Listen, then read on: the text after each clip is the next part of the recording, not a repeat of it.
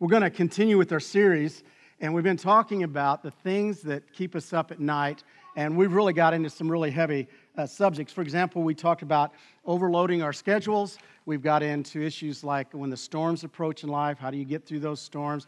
We talked about conflict. Last week, we even talked about the stress that we have with our families. And today, we're going to have a lot of fun. We're going to talk about money. Now, I know money doesn't keep any of you up at night, but a lot of sinners, it does keep them up at night. So anyway, maybe this will relate to some of you. Now, here's what's coming next week, and I want you to know, because this is really going to be exciting. We've been talking the last few weeks. We're going to be talking for a few more weeks to come about these specific areas of life, things that keep us up. But how do we pull out of those struggles in life? What is it that we can do to reach out to God, and what's the peace that He can provide for us? And I truly believe that comes through prayer. That prayer is something that will just draw us closer to God, that He can provide a peace. So, next week, believe it or not, we're going to do a pulpit swap with South Union Christian Church. Jimmy Kane is going to come over here, and they're getting the short end of the stick. I'm going to go preach over there. Now, their worship team is also going to come over here, and the service is going to be a little different next week. And really, there's going to be a foundation of prayer throughout the service, so it's a great opportunity to bring your friends. But we want all of us here to experience what's that like to surrender to God in prayer. So that's next Sunday. So I just want to let you know that that's coming. And also I want you to know that most ministers do not like to talk about money. They just don't, because most people don't want to hear you talk about money. And most ministers will tell you part of the problem is a lot of folks don't trust ministers. Can I have an amen? They look at ministers and are like, what are you doing talking about money? Because it's obvious if you look at me, well, I have a lot of money, okay? I mean, isn't it true? I mean, I drove up here in that bad boy PT Cruiser. I know most of you are like, that guy's got a lot of money, okay? But I want to tell you why this is so critical. It's critical because the Bible speaks so often about money because it's a priority in life. So we need to look at what does the Bible really seriously say about money. Now, here's a couple of illustrations here, a couple of pictures here, maybe remind you of money. Here's the first one here. I borrowed money, and they expect me to pay it back. How many of you have felt like that? Yeah. Here's the next one here. I kind of like this one. I keep telling them if they added a 2% stupidity tax, the national debt would be paid off in a matter of weeks. Yeah, that is absolutely true. Now, I want you to know that I love this. It says, debt is running out of money before you run out of month. That's what debt is. And that's what we're going to focus on this morning is debt. We're going to look at two biblical perspectives concerning debt. First of all, let's talk about how to get out of debt. And this is a huge one. Turn over with me to Romans chapter 13. And we're just going to start off there with verse 8. Let no debt remain outstanding. Let's just pause there. Let no debt go outstanding. We live in a culture that it's hard to get out of debt. Now, I'm going to read these numbers off, and this hopefully will blow you away. And the meter's still running, by the way. The last time I looked at this, it was October 22nd, basically at 10 o'clock in the morning. It's our national debt. It is 18 trillion and a half, and that meter, again, is still running. It's depressing. So we look at a nation that is guilty of runaway spending. Would we all agree with that? And so we know about debt because we live in a nation that for some reason thinks that's the way to live, is to keep running, really, the entire nation in debt. And sooner or later, something's going to break. Now, I'm not throwing out a panic. I'm just telling you, I truly believe you cannot continually run in debt. But let's get closer to home. The average American on their mortgage owes $155,000. The students that are coming out right now are owing $31,000 in student loans coming out. We know that we live in a world of debt. So how do we get out of it? So let me give you some practical advice. Number one, face the music. Proverbs 27:17 says that iron sharpens iron. In other words, one of the most important things to do when you're in debt And my guess is the majority of us in this room are in debt. Now, I could be wrong. Maybe all of you walked in here and you don't owe a penny to anyone. I would like to meet you. And I would like to spend some time with you because I'm telling you, that is such a hard place to be. But the very first thing is you have to face the music. Now, I'm going to go back to a late 80s, early 90s flashback. And I want to see if you remember this group. The group was Milli Vanilli. How many remember Milli Vanilli? Hello. Yeah. Now, I don't know if you know their story. Pretty sad story. They had a couple of huge hits. Girl, You Know It's True. Blame It on the Rain. I could break out in song and sing those for you, but I'm not. But if you remember the story, they just were huge. And then it broke that they were actually lip syncing the whole time. So they were making these music videos, and how they pulled off concerts, I'll never know. But they just rose up the chart, and then all of a sudden it was broke that wasn't even them singing. They were totally lip syncing. They had to face the music. They took all the awards back, and then sadly in 1998, Rob Politis committed suicide. He just couldn't handle the embarrassment and the shame of having to face the music. Now, as hard as it is, that's what we have to do with our budgets. We have to sit down with somebody and say, I hate to do this, but I've got to face the music. I mean, I've got to face the numbers. And let me tell you, that's hard to do. Full disclosure, my wife and I, really, in all honesty, we don't spend a lot. We just have never spent a lot. But because we haven't spent a lot, we haven't lived by a budget. Our goal is to just keep our head above water. Don't be reckless with our spending. Buy used cars. All the things that they tell you to do. But about 6 or 7 months ago, we sat down with a financial advisor. And to be honest with you, it was kind of nerve-wracking. Because when you see all of the numbers that go out and all the places that the money is going, and then you face the music, that's just not a fun meeting. Some of you have had those meetings. And you realize that once you get to that point, then you can build a plan. But until you face the music, you'll never get to that point. Proverbs 12:15 says, seek wise counsel. All of us should be seeking counsel because of debt. Number 2 is simply this. Luke 14:28 says, count the costs. In other words, whether you like it or not, you have to develop a budget.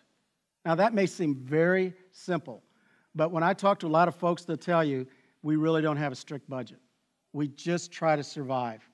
But it's critical that we try to develop a budget. Now, let me have a raise of hands here, because there's two groups of people here, and I feel sorry for both groups. First of all, if you're the bookkeeper, you're the one who does the budget, would you raise your hand? Raise your hand. Raise them high. Yeah. Okay. Let me tell you, first of all, thank you. Okay? Thank you, because you're the ones who lose sleep. And let me just throw out a few randoms here. Those of you that keep the books, what bothers you about people who don't keep the books? Throw it out. Anything. What? They don't know how much money they have. Good. What else? Anything else bother you about the people who don't keep the books? What's that? Yeah, that's a great way. When they're on the street, they're reckless. Okay, I like that. Okay, absolutely. Now, raise your hand if you don't keep the books. Raise your hand. I love you people. Okay, now, here's the thing. We need to try to find one another because you got to have both. Now, we have to have those who keep the books. And you know what? What keeps them up at night is they see the numbers, they know the numbers. Those that just love to spend, they don't want to see the numbers. But you see, we got to get along. And we've got to come together. And really, the way you get along is you develop a budget. And I got to tell you, again, is that a biblical thing to do? Absolutely, it's biblical. Because we're accountable. Here's the number one thing that we need to realize. This is not our money. It was never our money. And if we truly believe this is God's money, think how that changes everything. Our entire perspective of how we spend the money changes. The reason we don't go into debt is because we realize it's not our money. We're here to manage the money that God gave us. So He's called us all to be responsible for that. And it starts with the budget. Number 3 is simply this: beware of credit cards. Proverbs 22:7 says, the rich, matter of fact, let's read this together if this scripture comes up, Proverbs. Now let's read this together. The rich rule over the poor, and the borrower is slave to the lender. You know, I understand when people say the Bible isn't relevant today. Are you kidding me? Read that. Isn't it interesting that our credit card is MasterCard? Because that's the master. When you surrender to the credit card, life is not going anywhere fast. And we know that. And yet it's too easy. The average American is $8,000 in debt to the credit card, which doesn't seem like a big deal, except for this trap. It's called the minimum payment. The minimum payment. You know, when I was in college, do you know the very first piece of mail I got? You'd have thought it'd been a letter from my mom. It was a credit card application. From the time you get into college, and even younger than that, more than anything else, they want to get a credit card in your hand. Let me tell you how the minimum payment works. It is a trap. Take $1,000. You owe the credit card organization, your friends, $1,000, and you're just going to make the minimum payment. Do you know how long it will take you to pay off $1,000? 153 months. If you just make the minimum payment. And by the way, you're going to pay another $1,115 on interest for that $1,000. Now, you might say, people are not that crazy. We are that crazy. Because it's so easy to use the plastic, isn't it? It's just so easy. But we don't have to do that. We don't have to give in to everything that we want. We should start seriously praying, Lord, do I need this? Now, it's funny, this is more for grandparents that are here, but my mom used to do this. It was just the craziest thing. My mom would go to the store months out before Christmas, and it was called the layaway plan. Anybody remember layaway? You know how layaway works? You don't have the money today, so you want to purchase something. So my mom would take a few dollars, every week or every month, and she'd move that towards what she wanted to purchase. Because her thing was, I am not going to put that on a card. I'm actually going to use cash. And I remember saying, Mom, you're so old-fashioned. She should have ran for president. Because what's scary is we have so gotten away from really strong biblical principles in this regard that we've got ourselves in trouble. Matter of fact, if you open up your wallets, I don't know if you're aware of this. It's an interesting thing I found out the other day. I don't know another country in the world that has this. It's on all the United States currency. And did you know there's actually a warning on every piece of currency? Did you know that? You know what the warning is? It's funny. In God we trust. There it is. There's a warning label on every bill. And the warning is, do you really trust God? I mean, do you seriously trust God to the point you're applying biblical principles to how you spend your money and how you use your money? And see, a lot of folks would say, of course I'm applying biblical principles. Really?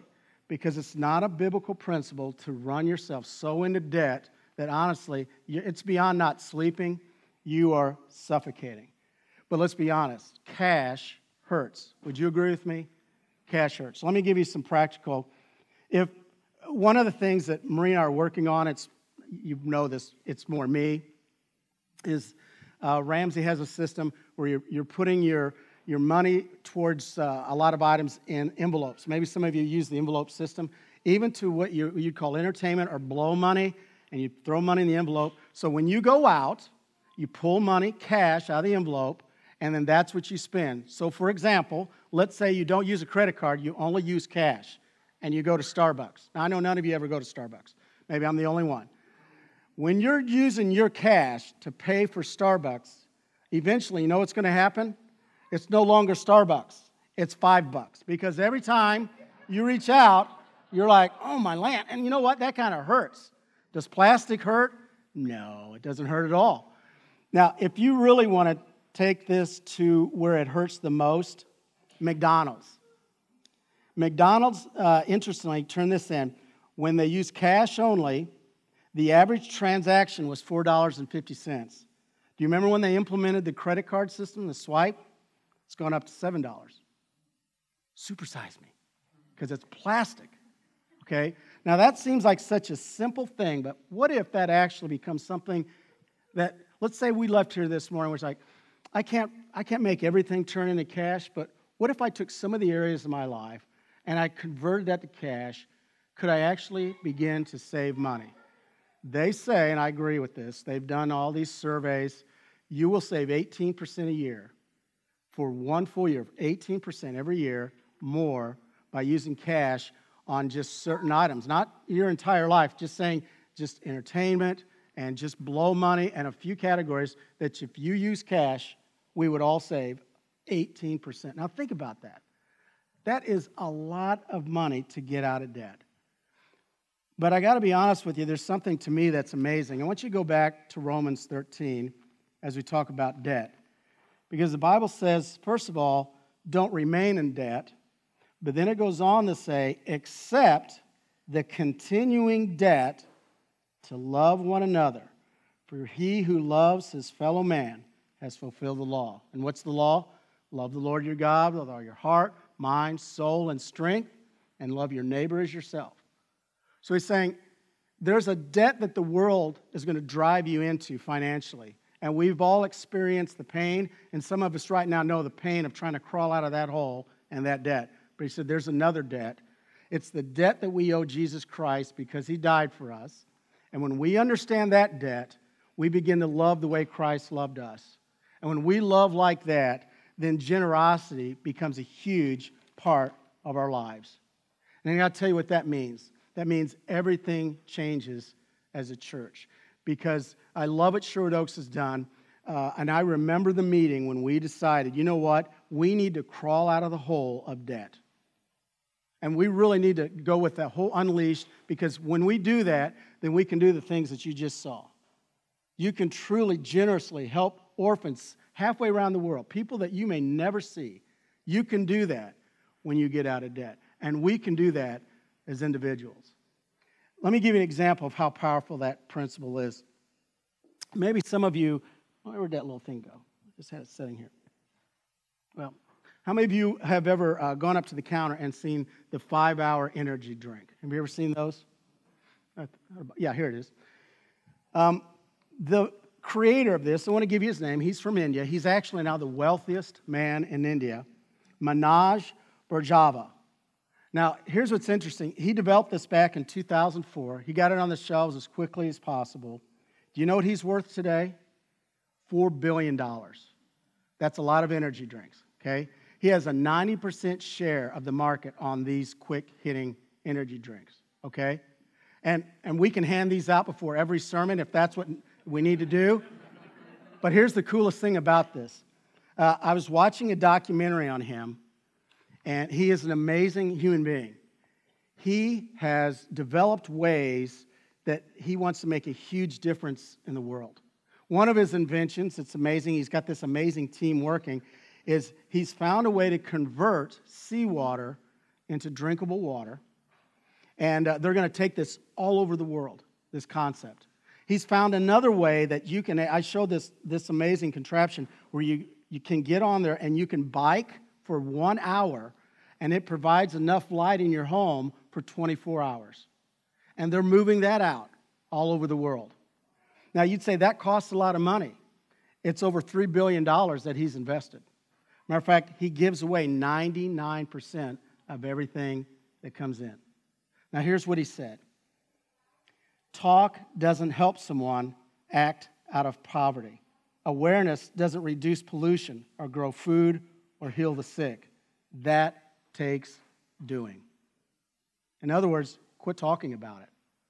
Take whatever resources you have and you do whatever it takes to reach those that are in need. And that's what we're called to do as a congregation. I really think there's a misconception sometimes. I think when we send that offering plate around, I really think that there are people who think that's going back in the minister's pockets. I seriously think that. Or that's just going so the church can keep the lights on. Folks, that's not what it's all about at all. It's all working together so that we can truly make a difference in people's lives, a huge impact in people's lives. I'm a little sensitive in this regard, I'll be honest with you. So if you think, hey, you're talking like somebody who's sensitive, okay, I'm sensitive, okay? Here it is. It bothers me sometimes when I talk to folks that know nothing about Sherwood Oaks. And as soon as I say I'm a minister at Sherwood Oaks, I can see by their face. And they'll say something like, oh, Sherwood Oaks, you know. And I'm Christian. I've only punched one person in my life, But I'm like, and I'm always nice. And they'll say, and I had a guy even a couple of years ago kind of got in my grill and he was obnoxious. And he said, "Oh, Sherwood Oaks, Six Flags over Jesus." And I just kind of, I held it together, And I said, "Well, that's interesting. I've heard that before, by the way." And he said, "Or the country club on the hill." And he was just really wanting a fight. And I said, "What's sad is I don't know you, and I don't know what your interests are, but you would be frustrated if I assumed some things about you and I don't know you." He goes, "Yeah, that's true. I'd be upset." And I said, "Here's the thing. You're assuming something you have no idea what you're talking about. Because that Six Flags over Jesus, you have no idea what they've been able to do to help countless people, not just in Bloomington, but all over the world. But you've got your opinion, and that's great." And there are people, when they see a big church, they just assume it's all about themselves. Folks, I wish you were just there, just an average week at Sherwood Oaks. I wish you could see how many rooms are being used, how many community things. It's just endless. Donna's here, Donna Pruitt, and she'll tell you, you should just sometime go into Donna's office, and she'll open up her computer and to see every room that's being used all the time. And I'm gonna tell you, it's just unbelievable. 1 week will go by, and we just take for like CareFest. Something like that will blow through, and the next thing you know, they'll do something else. Now, are we a perfect church? No, we're not a perfect church. But I'll tell you what we're doing. We're doing everything we can to not just get out of debt, but to help people. There's a task force right now, and I'm really excited about it, and they are looking at powerful ways to make community impact. And I don't mean just providing food, which I think is important. I mean, they're talking about ways to provide help and assistance for orphans, ways to provide help in the foster care system and in the adoption. I mean, they are getting down in some areas that are hard, but they're willing to do that because they believe in community impact. This whole idea of a mission site, or multi-site, I want you to think about that. So many churches would never attempt what we're doing right here. Because is this easy to do every Sunday morning? It's not. But they're willing to step out in faith. And do you think this will be the last multi-site? No way. I'm working on a team right now. It's called Street Pastors. And the goal is within 6 months, our goal is to form a group with 7 or 8 churches. And we want to provide every weekend, at least one weekend night, from 10 to 4 in the morning, street pastors that will be right there on Kirkwood and go from around to all the bars and everywhere and do everything we can so that we don't have another girl that turns up missing or another girl or a woman who's murdered or who knows that we can't prevent rape or whatever that is, but to put ourselves on the front line. That's what God has called us all to do. He said, when you get out of debt and when you work together, amazing things can happen. Amazing things are in store for us here on the West Side. I truly believe God's going to lay on our heart ways to continue to reach out to the Crescent community through the Fairview School. We're working with Camp Hunt. We're working hand in hand right now. We're trying to, even as we approach the holidays, we want to reach out to our veterans and find out ways that we can minister to them. Folks, we have so much ahead of us, and it all comes down to, I hate to say this, how we prioritize money. It's how we prioritize how we use our money. What's amazing, and I want to close with this, is there's an amazing church in the New Testament, and it's the Macedonian churches. And what Paul is talking about, he said, I want you to know that there was a group of churches, and they had no money, very little money. But here's what they did. There was a huge need in the Jerusalem churches, and they all came together, and they gave us so much, it incredibly just blew us away. And he put that church up as a model for all churches. It's for us. So I want to close today with verse 7 of 2 Corinthians 8. It says, but just as you excel in everything, in faith, in speech, knowledge, in complete earnestness, in your love for us, see that you also excel in the grace of giving. Now I want you to think about this. Let's fast forward 50 to 100 years. And folks are talking about what's going over here on the West Side. What do you want people to say about the West Side? What do you want, pardon the pun, what do you want the West Side story to be? What do you want it to be? Wow. that place had the best biscuits and gravy I've ever had. You know, I mean, is that it? I mean, you can't believe this place. They set this place up. They had coffee. They have prayer in a bar. They pray in a bar. I mean, okay, what is it we want folks to say 50, 100 years from now? You know what I hope they say? I can't explain it. They gave, and they gave, and they gave. And there were needs, and there were challenges, but they just kept coming back. They just kept giving. What an incredibly generous church. That's what I hope people share. And that will never happen unless we step up and do it. That story will never be told unless we're willing as a congregation to step up and excel at the grace of giving. It's the greatest challenge for all of us. Now, here's the deal. You can't do that if you're in debt. You just are going to have a hard time. So all of us are responsible to one another to get our lives in order, to get our bank accounts in order. Why? So that we can help those who desperately need us. Man, God's good. And I can't wait to see what the next chapter is going to be. We're going to stand up here, as we do every week, to have an invitation. And there may be somebody here that this is a time that you want to accept Christ as your Savior. There may be some of you here that you want this to be your church home. Cammie's here. There may be some of you that you just need to pray, because this is a hard part of all of our lives, is the money. Let's stand and let's sing.